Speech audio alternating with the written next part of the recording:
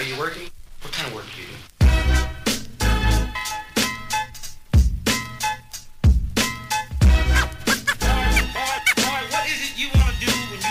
What's up, everybody? It's Tyler Haskins. Welcome back to another episode of Third and Forever with Tyler Haskins. I'm joined today by another guest. Welcome Ryan Fowler from the Draft Network. Ryan is a former coworker of mine when I did my internship with TDN. Ryan, how you doing today, man? Thanks for hopping on the show. Yeah, absolutely. Appreciate you having me on, Tyler. Man, it's been a crazy offseason, hasn't it? I mean, so much stuff going on with free agency and, obviously the draft. I think the two of us know better than anything, obviously having that, exposure to stuff like the combine and, scouting guys and watching this film directly of these prospects. Talk to me a little bit just about your experience, what you do with the Draft Network and everything, your background in sports journalism, all of that. Yeah, absolutely. So I started out with Washington Redskins at the time, not the Washington football team, not the Washington Commanders, 2 names ago, a couple years ago when Dwayne Haskins and guys like that were in town. So I started out there in PR and then moved my way into writing, working for Redskins.com, did a little bit of hybrid stuff for them. And then from there, came to TDN and do a little bit of everything, scouting, video, audio, written stuff.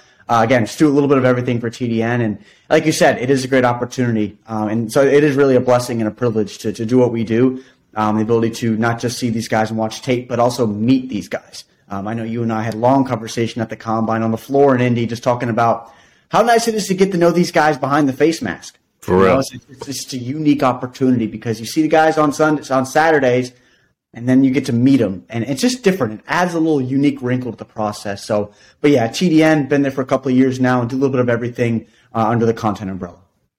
It's really nice to have a fellow lifetime DMV member on here with me as well. I know Jack got some Richmond ties to him as well, but talk to me about just being able to be from Virginia. Know you went to school up in Baltimore and just being around locally to work with the team that, you grew up on. What was that experience like? Yeah, it was cool. Obviously burgundy and gold runs through my veins. It'll always be that way. I'll never switch up. On all my DC teams, I'm a Wizards guy. I'm a Caps guy. We got opening day for the Nationals today. We'll see how that goes this year. Maybe some rough patches. I'm DMV through and through from the 703. Went to Mount Vernon High School. Grew up in the area. I'm just growing up in DMV. I mean, I know you're nearby to the area in Stafford as well. It's just a tight knit community as big as it is, I feel like. And with you coming in at TDN, it was kind of unique as far as you're saying, yeah, I'm from the DMV too. And that kind of opened my eyes a little bit. I'm like, hey, maybe you're a Washington Commander guy. There's not many around us here anymore, and you're not. Sir. Yeah, right. So there's not many people around there anymore. But yeah, growing up and then following Washington through the ups and downs. There weren't too many ups, lots of downs, and they're still trying to make their way up. But it was pretty cool working for them, and I'll always cherish those experiences with them. Talk to me, man. I mean, you've been through like a lot of different, phases and, different steps in this process with Washington. Like you said, from the Redskins to the football team to the Commanders now. This team, when we look at this team going into 2023, Ron Rivera, still the head coach, right? He's still got his job. Yeah. And we look at the quarterback situation. We're talking about possibly Sam Howell being the guy for 2023. Rivera's high on him. He told all the OC candidates when they were getting ready to hire OCs that, hey, we're looking at Howell being our QB1, for 2023. They go and they sign Jacoby Brissett to just a 1-year kind of vet minimum deal.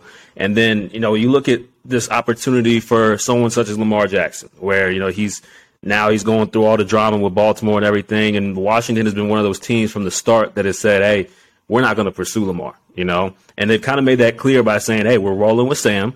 And we signed Jacoby. So what can we expect from Washington, especially in a division where, the NFC, what used to be the NFC least, has turned into the NFC beast, okay? Especially with, the way that the other 3 teams performed this past year. Where does Washington fit into that in 2023? Yeah, and I think we need to take a step back with the whole Lamar Jackson conversation because I like Sam Howell.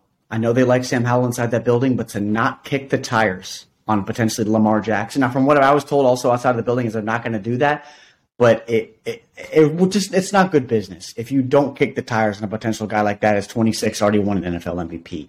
That's just the bottom line. If you think you want to go in, we got Sam Howell in the building, we don't want Lamar, you got to evaluate your process a little bit to be frank with you and be honest with you. So, but yeah, Sam Howell, I like him. I really do. And he's going to be QB1 most likely moving into the fall. Eric Bieniemy likes him. He's told that you mentioned that. And that's the offensive skill weapons around him. And I think you look back to his success in North Carolina, De'Ami Brown, Daz Newsome, Javonte Williams, Michael Carter in the backfield.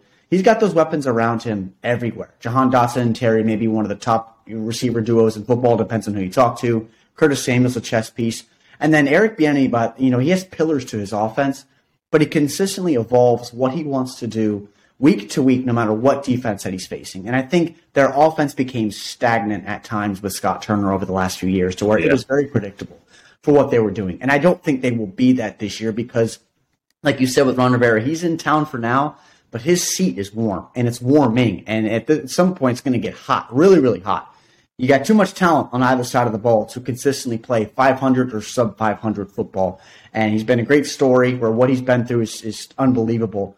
But bottom line is the product in D.C. within the hashes has not been good enough for a long, long, long time, really since you and I have been alive. It has to be better. And I think moving into this year, they were an offense that had under 20 points a game for an offense last season.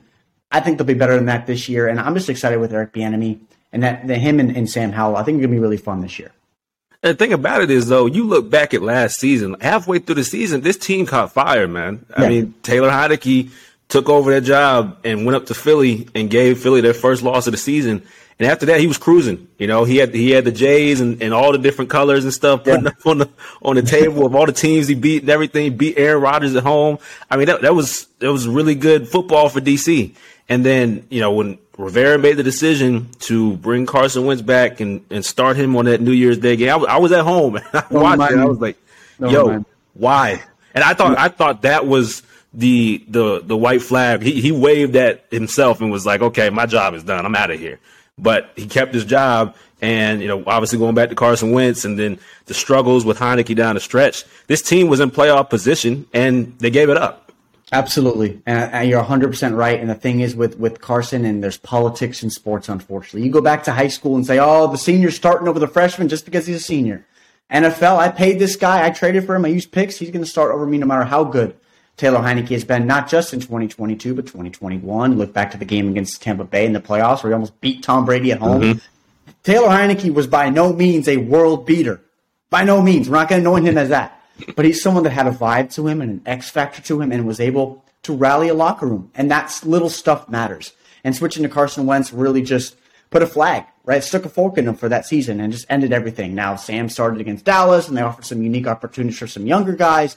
But overall, every single year, it doesn't matter if you're bottom feeders or you're the Chiefs of the world to where you're fighting for a Super Bowl. You want a Super Bowl every single year. That's the goal. Your goal isn't to, I want the number one overall pick in 2024. That's not the goal.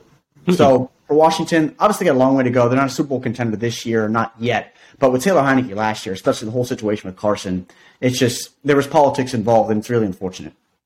Last thing I ask you about the Commanders. Is it a problem at all regarding Eric Bieniemy's freedom calling plays during his time in Kansas City and now getting more freedom for the first time joining the Washington Commanders staff? I'm excited to see it. I am. I think he's been around the shadow of Mahomes and Reed for a long time, right? It's always been, but he's got Andy Reid next to him. He's got Mahomes.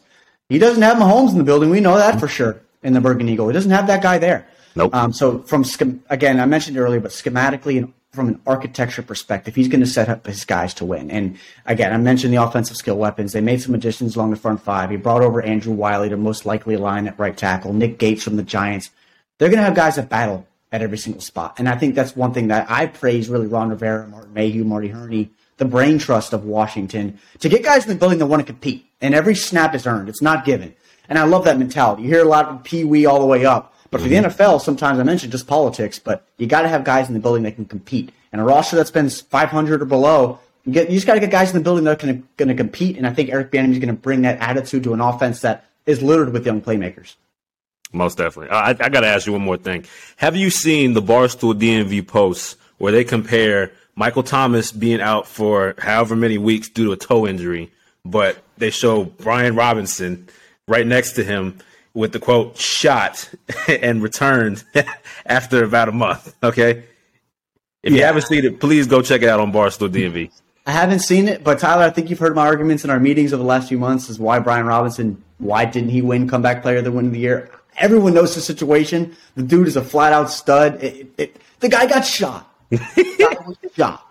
And he came back and played, and not just played, but succeeded. And he would have been up with the top 2 or 3 rookies in the league had he played a full slate of games. It was overwhelmingly impressive. I'm excited for Brian in year 2. Did not see the post, but Brian's an absolute stud, and I'm just excited.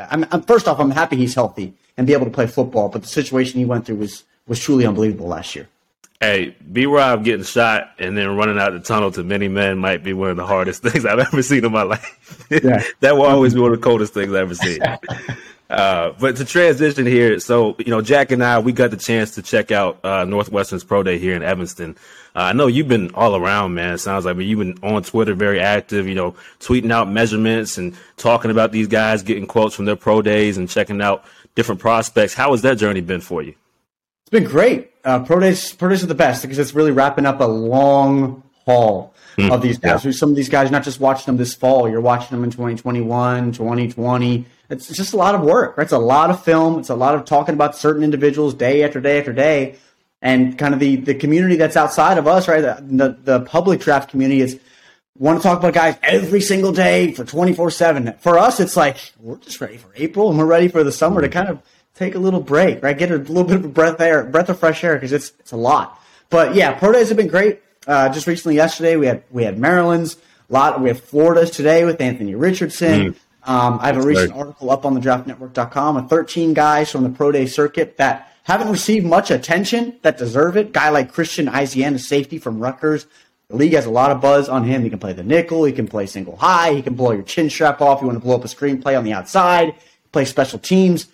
I like the pro day circuit because it doesn't just offer you a glimpse of guys that didn't compete at the combine, like a guy like Izzy Abanikanda from Pitt yesterday that absolutely blew up the scene. And for some people, maybe RB3 on their board. We don't know. He's not going to be Gibbs or Robinson. He may be RB3, but pro days just offer you a little bit of a glimpse inside a comfortable environment for these players. You want to see them work out again. You want to see them do positional drills. You can see interest from teams. Who's there? Who's showing up? That provides a little bit of a unique wrinkle to the process. So pro days are always great because it's kind of that final stepping stone to get to the draft. Now, talk to me about the significance of pro day for these guys, for the good and the bad. Because I watched at a time WR1, my teammate, here at Northwestern at the combine. You watched him too. He blew it up. I mean, for him to be the size that he is and run the way he did and perform, absolutely insane, right? And so I see him at the pro day here in Evanston. I'm like, why is he doing this stuff? There's no need for him to do this, right? And of course, Tommy being the guy that he is, he wants to keep going out and try and keep rising that stock as much as possible. He even goes and gets an extra rep on the bench than he did in Indianapolis. So how significant is it for these guys to be able to build on what they did in Indy, or maybe they didn't have the performance they wanted in Indy, and maybe they kind of turn some heads after the pro day? Yeah, for me, I love guys that compete, and any opportunity to compete, they do it. And with Tommy, I love it. And I think I talked about it yesterday on one of our premium meetings with our premium subscribers for TDN. He deserves round one attention. And I hate it that people will look at, Northwestern just won one game. Now, I'm not throwing any slander to the Wildcats, but you throw a Georgia logo on him, Tyler, and where does he go in this draft? Because for me, he goes top 10, bottom line. There's someone that you look at his skill set from the interior, can slide out to 5-tech and do what he does at his size and the athletic profile that you just mentioned. It's very unique. And in 2023, where you got guys coming in like a Tariq Woolen last year or Jordan Davis last year, to where you're like, what are they feeding these boys? Mm-hmm. He's one of those guys. But for me, the pro days, it's just if you can compete and you have another opportunity to run a 40 or run an L drill or run a short shuttle or do these different things again and then positional drills again, I just want guys that compete. Now, I understand there's a lot of logistics as far as agents and what you're hearing from the league as far as what your valuation is as a prospect, but if you want to compete, just show up and compete and do those certain things again if you have to. If you want to improve, if you ran a 4.2 like a DJ Turner in Indy, you don't need to run again. We know what you can run. We can watch the tape as well. But for pro days, again, it's more so just for guys that need to improve upon a time, like a Trey Tucker at Cincinnati and Tyler Scott that both ran the 4.3s after kind of disappointing in Indianapolis in the 40. And also, too, Tyler, we're going to have to take the 40s at pro day with a little bit of a grain of salt because we know them a little bit boosted sometimes. But I'm not going to hate on anybody, but because those guys, all of them can roll. But for pro days, for me, I want to see guys compete. When you get an opportunity to do so, do it. You gave me a very good segue into my next question because I want to know how biased are pro days sometimes, because you're going with handheld times from, people in your own environment when you're back at home, right? It's not Indy. We're not talking about full laser and everything, and we're talking it's run by the league and all the officials. No, we're going back to our own roots, what we know very well and we're familiar with. So what is the bias like when we get back home for pro day for these guys? Oh, yeah, absolutely. I mentioned it. You're in a home environment. You're sleeping in, but for some of these guys in a dorm, you're sleeping in your own bed, talking to your coaches, and the guys that are timing it are your guys. So you're running up for the 40 and you line up at 4.7 or 4.57. I will take that down to a 4.5. So when these guys run quickly at a pro day, add maybe a tick or two onto that pro day. There's absolutely 100% bias, especially in the 40 for these guys.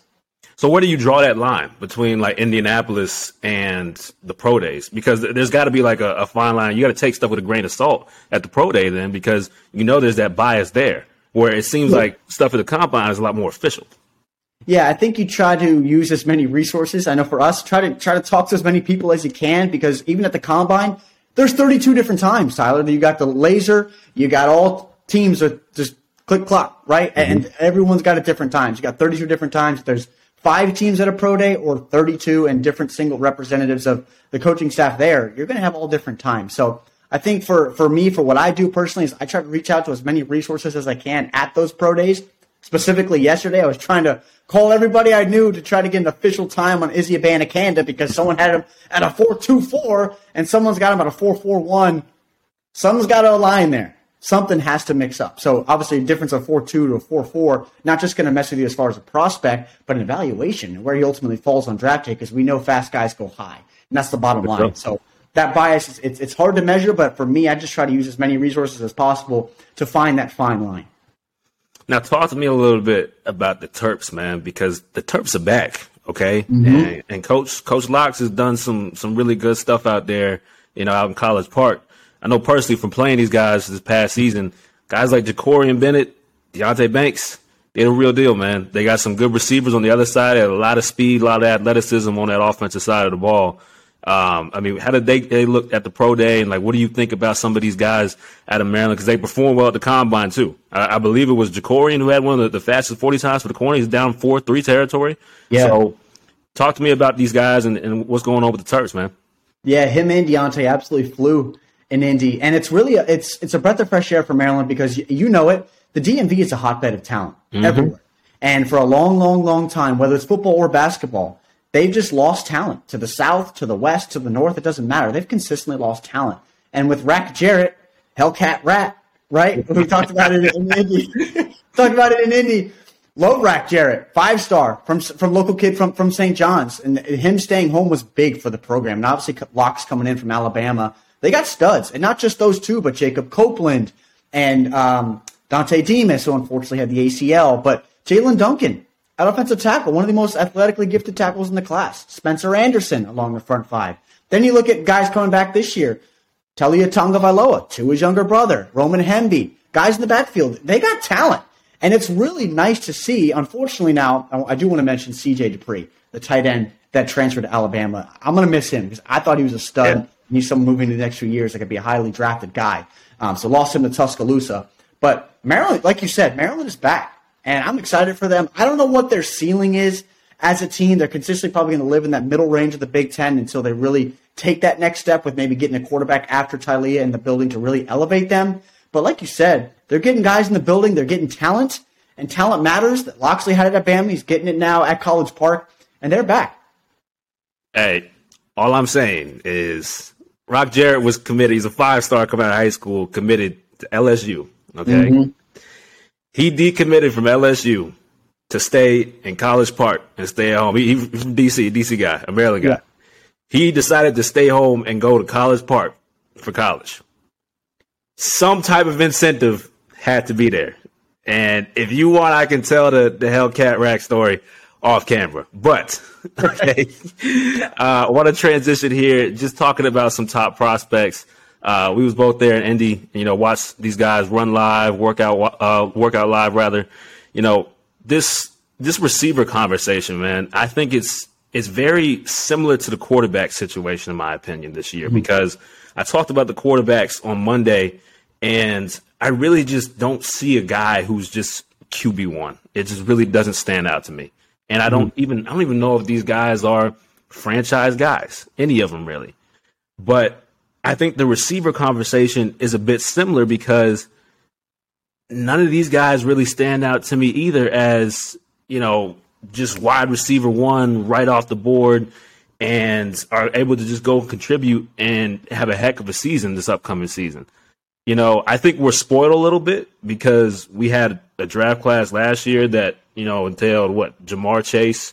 And I'm sorry, not last year, but the class that did have Jamar Chase, I believe Devontae was in that class as well.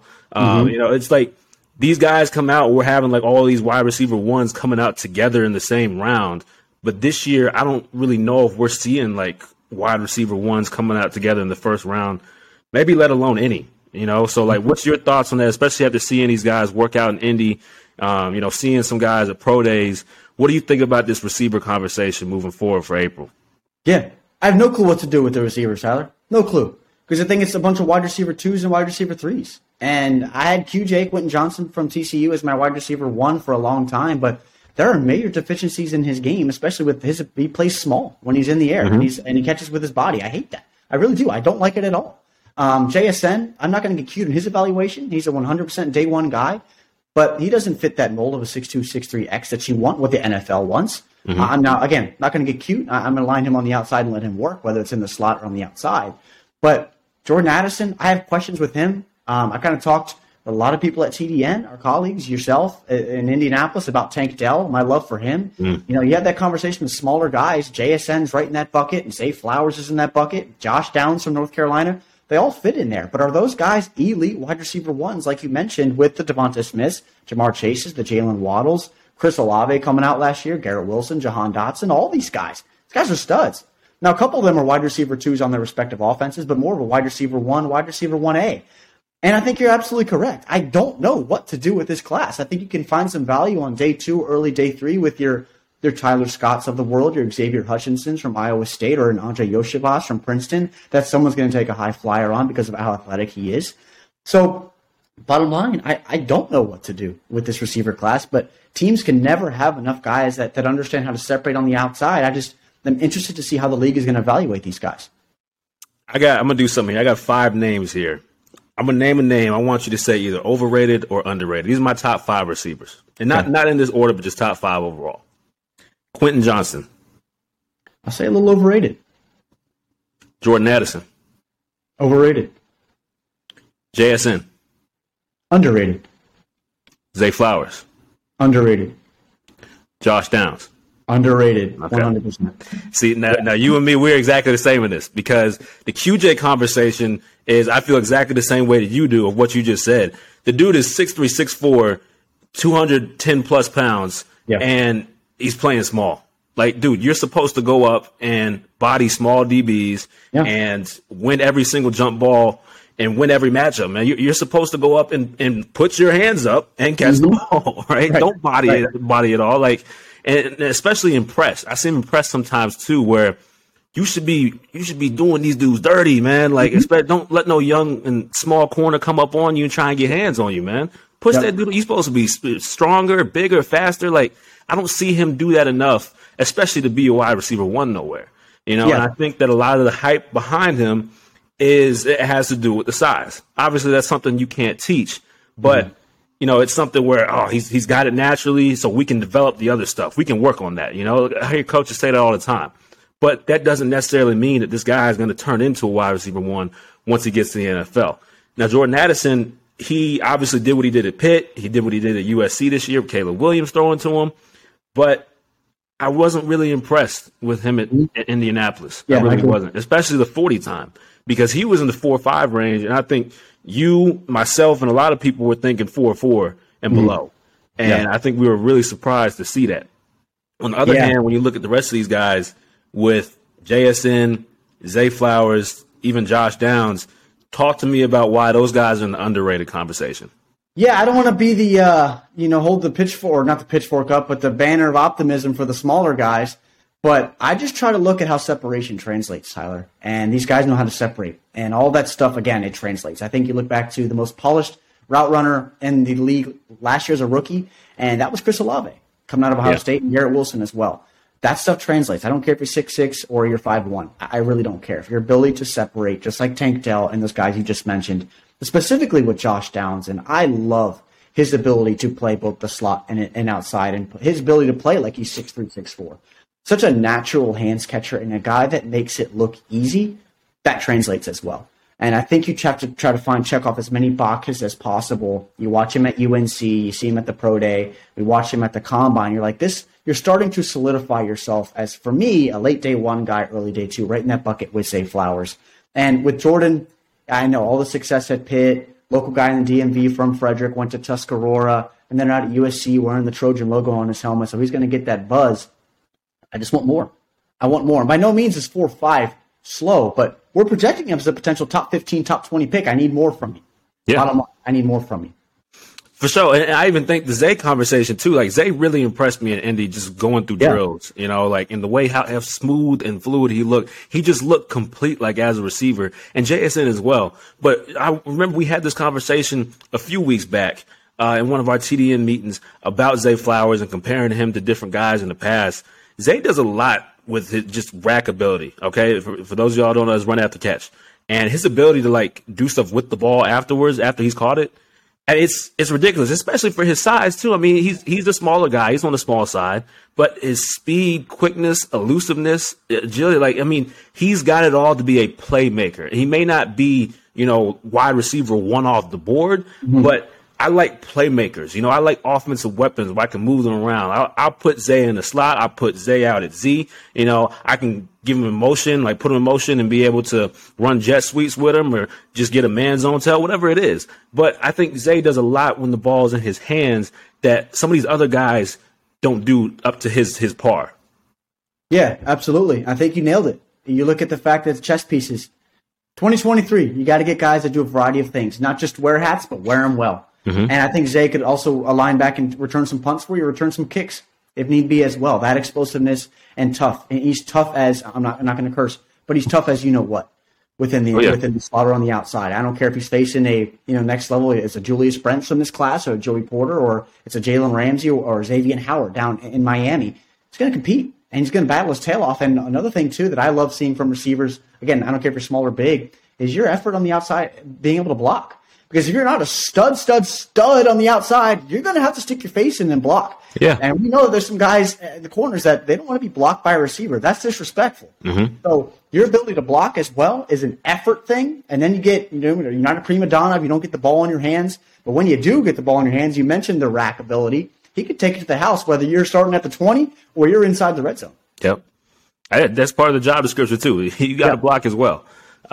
With JSN, I think it's so interesting because he's my wide receiver one. Okay, he's wide receiver one for me, and I think that the conversation of JSN played and I think it was just the one game. I think he tried to play again after Notre Dame when he got hurt in the opener this year, but he only had 5 receptions for 40-something yards.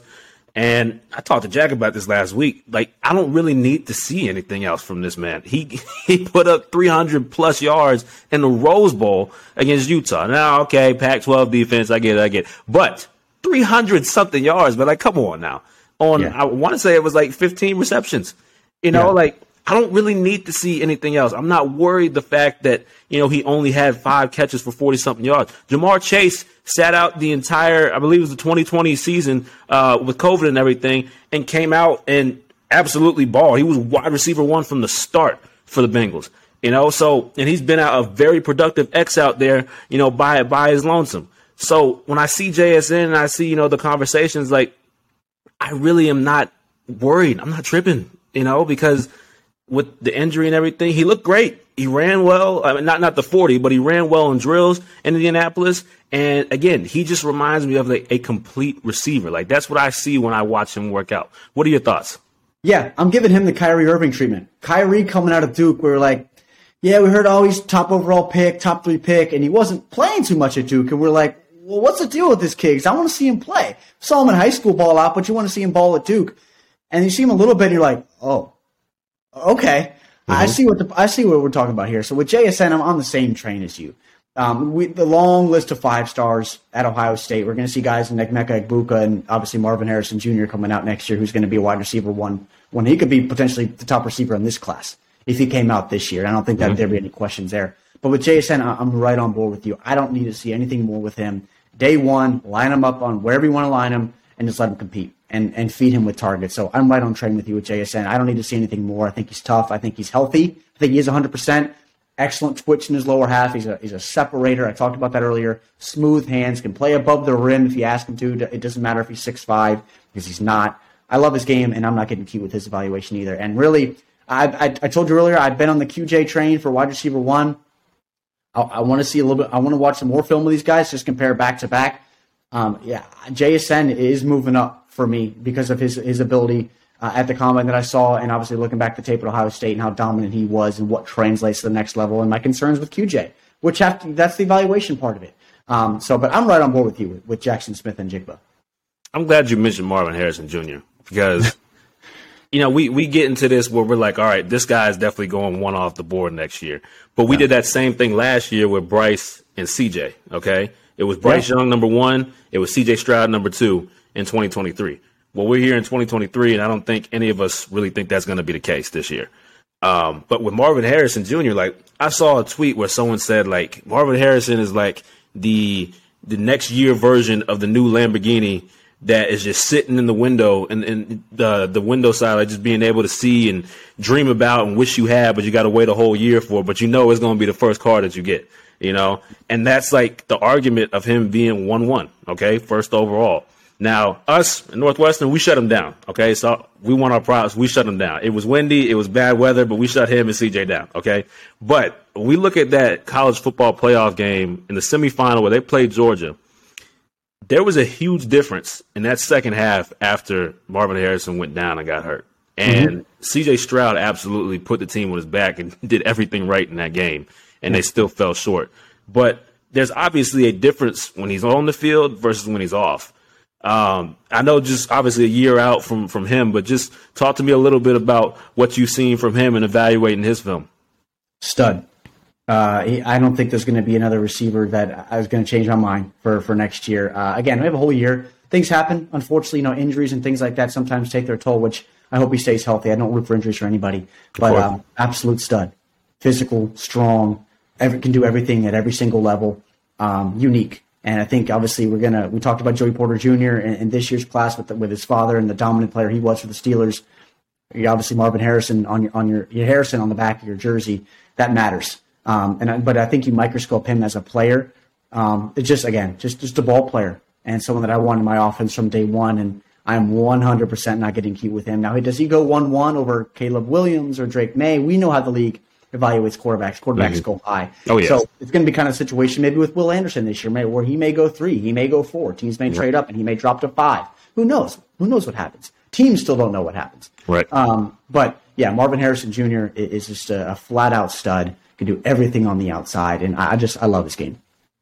Last thing I want to talk to you about: Bijan Robinson might be the best running back prospect in, I'm going to say, the last 10 years, okay? Last maybe 10 to 15 years, okay?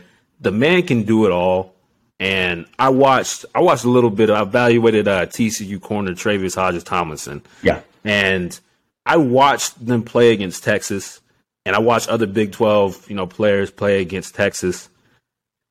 And this guy, I don't know how to put into words how valuable and how dangerous it is to have him in your offense. Okay. And we had this conversation in our TDM meetings a while back about the Eagles at pick number 10. Okay. It doesn't matter what offense you put Bijan into. Okay. He's a Swiss Army knife that you can line up outside. You can line up in the slot. You're going to run him out the backfield. There's so many things you can do with him. But to insert him in an offense like what the Eagles have already it would be extremely dangerous. Okay, you could talk a little about the Eagles specifically, but just overall with Bijan, man. What are your thoughts on the prospect and the weapon that he is coming out this year? Yeah, me being a Washington guy, he can't go to Philly. He can't do that. I knew that was coming. We can't do that. No, Bijan is special. I know that the league may get cute. There's a certain individual on our staff I know that gets cute with running backs. They needs to step off of that because he's a unique talent. He may be the best player in this class, and that's including Will Anderson and Jalen Carter. He is special, and he's a 3-down guy right away. And I'm right there with you as far as potentially best prospect at the running back position in the last 10, 15 years. And yes, that includes obviously with Saquon Barkley, the Nick Chubbs of the world, Derrick Henry, all those guys. Yeah. He fits not just with his ability, but he fits what the NFL wants to do in 2023 at the running back position and on offense, because you mentioned his Swiss Army ability to where he can go out on the perimeter, not just be a running back that brings a safety or brings a linebacker over. He can create on the outside and actually run a route like a receiver if he has to. You can ask him to sit there and pass pro. He'll do that for you, do the little dirty work. Then you meet him as an individual. Talked about it at the top of the show. Fantastic. Excellent young man. Confidence, swagger to him. Love it. Not cocky. There's a difference between athletic confidence and cockiness that people also too. That I love about him. And yeah, I think he's the second player in this class for me, right with Will Anderson. I love Will, what he offers. These are prospects that are fantastic. But yeah, Bijan I'm not getting cute with him. He's a 100% round one talent. If I'm the Eagles at 10 and he's on the board, and the Eagles have the ability also, Tyler, to be luxury with their picks. You don't have to go and reach for an edge guy that everyone is saying that they have to, or maybe take two. They got some guys in the building already. There's not many opportunities to take a guy like Bijan Robinson and to replace him with Miles Sanders to fill those shoes from day one with that offensive line and the same core around you. It's unfair. It's unfair. Now, here's the confusion that I guess we've run into sometimes with what has transpired in the past 5 to 7 years of drafting running backs, okay? Because this guy gets in trouble because he plays the running back position. Because now it's like, do we take a running back that high? I think Ezekiel Elliott is the perfect example of a running back that was used from day one, who made an immediate impact on the team that he was drafted to, and obviously, catapulted them to championship contention along with other pieces. But he was worn down very quickly. There was a lot of wear and tear that went on him. And I think we see a lot of that with running backs overall. You don't even see a lot of 3-down backs anymore in the league. Most offenses are now having, a 2-back system to not run these guys into the ground too early and basically shrink their careers. Yeah. So the tough thing about it is, I love Bijan. Bijan's a playmaker. He's an offensive weapon. I want to take him high, but he's also a running back. Do I need to spend that type of money? Do I need to, pick him up here with this pick in the first round? But I know I'm only going to get maybe X amount of years out of him that may not be that long. Yeah, I'm not going to get cute with it. I just think what he offers for an offense, and even looking back to the Ezekiel Elliott valuation in Dallas, and the offensive line that he was running behind was one of the best offensive lines in football in the last 10 to 15 years. And if you look at Ezekiel's just flat out box score stats, I don't want to be a box score scout, but every year he slowly decreased. And that's like you mentioned, the wear and tear on the tires and the bodies along that front five that changed. And Ezekiel Elliott's ability, even coming out of Ohio State, to where he was not overly dynamic to create creases and hop from gap to gap if he had to. He's more of a power guy. And that's fine. But you look at Bijan, and even comparing him to Saquon as far as from a dynamic athlete in the backfield and in space, he can create gaps for you and kind of mask the deficiencies of an offensive line along the front five. And as you mentioned with Philadelphia, the guys that they have along that front five, there's not too many deficiencies along that. Then you add in a guy that can do all of those things for you and create his own creases and put his foot in the ground and accelerate 0 to 60 in 10 yards. You're cooking with gas here. Mm-hmm. So I know you mentioned with Ezekiel and what he did in Dallas, but behind that front five, it was really, I thought he was a byproduct of that. And as they kind of got hurt and guys changed along the front five, he kind of fell apart a little bit because he was not overly dynamic.